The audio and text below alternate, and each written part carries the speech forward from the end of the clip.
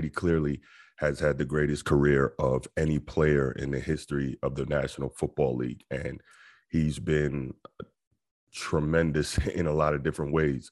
In the New England area, the names Thomas and Brady have spiked over the course of his career in terms of newborn babies and people naming their children, both Thomas and Brady, based on his popularity and the 6 championships that he, in conjunction with Bill Belichick and the other members of the Patriots over that time, have helped to bring that city. We have countless moments, whether you're a fan or not a fan, whether it's the Tuck rule, whether it's the comeback from 28-3 in the Super Bowl against Atlanta. We have just the countless big plays, the countless huge drives. Again, the 6 championships. Everything he's done to get to the point of being the all-time leading passer in yards, in touchdowns, being the all-time winningest quarterback in the regular season, in the playoffs, et cetera, et cetera. There's so many numbers, so many records. It's insane to try and count or try and discuss. We could probably do a whole hour or 2-hour podcast just talking about Tom Brady's legendary games, legendary moments, and great all-time accomplishments. That's one side of the coin. The other side of the coin is, then you look at it, obviously there is the big time smudge in terms of Spygate, in terms of Deflategate. And so you're wondering, obviously the NFL did catch these guys, New England, with Spygate. And even if you don't believe Spygate was a real thing, former Patriots OC Josh McDaniel, who's now coincidentally just taking the coach of the Raiders job, who was also coach of the Denver Broncos, we know Spygate was a real thing because one of his staff members got caught when he was with Denver trying to record the signals of an opposing team during an overseas game in London. So what does that tell you? This is something that he learned from being in the Patriots organization. So now you wonder, does that take some of the luster off of Tom Brady's greatness in his career? For some people, it does. You look at a guy like Rob Parker, who just wrote an article in Deadspin, I think yesterday, talking about don't forget that Tom Brady's a cheater when you look back at his legacy. Tom Brady also destroyed his telephone in the course of the investigation. And Tom Brady also, Peter Alexander from NBC News, I'll never forget this. When they put together his legacy film, they should put that clip of Peter Alexander asking Tom Brady, "Are you a cheater?" And what was Tom Brady's answer, Skip Bayless? "I don't think so. I don't think so." That was his answer? I don't know. To me, I see a lot of that as being gamesmanship, maybe over-the-top gamesmanship, pushing it too far. But in every sport, stealing signals has been a part of the game, trying to figure out what the other team is doing when they signal certain things in order to stop it and kind of grease the skids to your own victory. The old saying goes, if you're not cheating, you're not trying. I don't know if I necessarily push it that far, but the point I'm trying to make is, gamesmanship in every sport is part of things. But for me, how I look at it, gamesmanship doesn't help you to step out there in the biggest moments and complete those passes. Gamesmanship doesn't help you to come back from a 28-3 deficit in the biggest game, at least to that point of your life, and the still biggest comeback in Super Bowl history. Gamesmanship doesn't help you to do all the amazing things that Tom Brady has been able to do over the years. And even if your argument is, okay, he's a cheater and that got him to all those wins and championships in New England, what happened when he came down after everyone said, okay, he's a system guy, despite all his amazing accomplishments? I never understood that. But what happened when he came down to Tampa Bay after leaving New England, and in his first year there, in early 40s, he was able to win yet another championship? Was he still cheating? Were the Bucs now suddenly recording signals and doing all that? No. So even if you have any doubt as to Tom Brady's greatness because of what went on in New England, now you got to look at it and say, okay, he came down to Tampa Bay and he proved what he's able to do, even as a lesser physical version of himself. Not, of course, to say that Tom Brady has ever been some elite physical prospect with elite physical tools that help lead him to victory.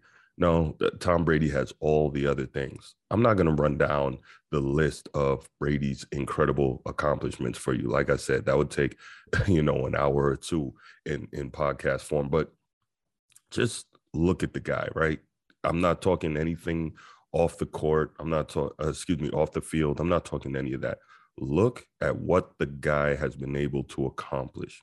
Look at the way he is revered by former teammates and coaches. Look at what he made of himself from pick number 199, the last pick in the 6th round. This is a guy who can tell you every quarterback who was drafted before him in that draft. This is a guy who came in with the chip on his shoulder. This is a guy, he didn't go high. This is a guy who had to fight for everything he ever had, right? He had to fight for an opportunity at Michigan. He had to fight for the opportunity in New England. And when he got that opportunity, he never gave it back. And he turned into the greatest quarterback of all time. And in some people's estimation, the greatest football player of all time. Now, I'm not going to go that far. I'm going to say clearly he's the most accomplished football player of all time. I don't think there's any doubt about that. But you just got to look at it and say, at this point, if you're arguing just to argue. He was also part of what's arguably the greatest quarterback rivalry of all time. Some people might say Elway, Montana, but was that really a rivalry? Two all-time great individual talents, but clearly on the team side and the success side, the winning side, Montana was way ahead of that, right? And he stomped him out a couple times in the Super Bowl. So then you look at it, you say Brady, Montana, these guys defined an entire generation of quarterbacking in the NFL and gave us some all-time great playoff matchups. Obviously, Tom Brady is, he's got the lead on that. Peyton Manning has 3 Super Bowl appearances, 2 Super Bowl wins. Tom Brady, 9 Super Bowl appearances, 10 Super Bowl appearances, right? 7 Super Bowl wins. Inconceivable, right? This is not basketball. And even in basketball, not to take a shot at anybody, it's really hard to get to the finals 10 times. We know that. But in football, the way football is designed, and of course, the physicality of the game, what it can do to your body to make it to that ultimate final round, the Super Bowl, and have the opportunity to win the Lombardi on 10 different occasions doesn't even make sense. And then to win it 7 times is just, it's inconceivable, and it's something I feel very confident and very safe in saying is never going to happen again. Tom Brady, I don't even know how we can, there's no one word that can describe the guy. I mean, it's funny, like you hear the stories, right? Charlie Weiss, former offensive coordinator for the Patriots, you hear about Tom Brady from him when he says, before Tom Brady was even starting, he would, go through practice and everything. And at the end of practice, he would gather all the backups and all the scout team guys and whatnot. And he would run through practice again with them, continuing to master his craft and get himself to the point that when he was ready, he felt like he was going to take over and not look back. And that's exactly what happened. He took over. He did not look back. And we know all the rest. I mean, stories like that are insane. Think about going through an entire NFL practice and then going through it again just because your drive is so great in terms of you wanting to prove what you can be and what you're going to do. I mean, I think the other story is after he got drafted, he walked up to Robert Kraft and shook his hand and told him, my name's Tom Brady, and I'm going to be the best pick you ever made or the best investment or something like that. I'm the best thing that's ever happened to this organization, something along those lines. As a pick number 199, end of the 6th round, for you to walk up to the owner of the franchise and say that, what does that say about your confidence, your belief in your own skill, your belief in your own future, your belief in your own work ethic? That's crazy, right? Then you look at the humility side. You would never see humility when he's Psycho Tom on the field, as Skip Bayless likes to call him, when he's screaming at people and making these great plays, and he's got that crazy look on his face. Side note, have you noticed all the all-timers, the all-timers, all have that look when they're dominating? And that's the Tom Brady's, the Michael Jordans, those guys, they have that look, and we call it, the psycho eyes, right? They look like they would stab you in the heart at that moment, to win the game. You always hear stuff like that.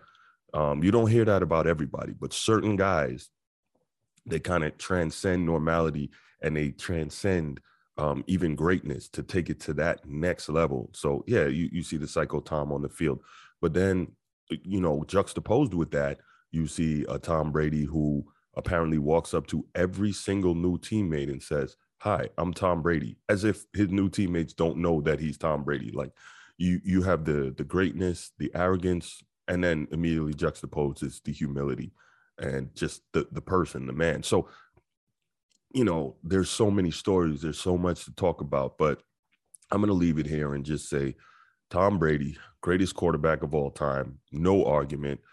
I think I touched on it briefly in another episode.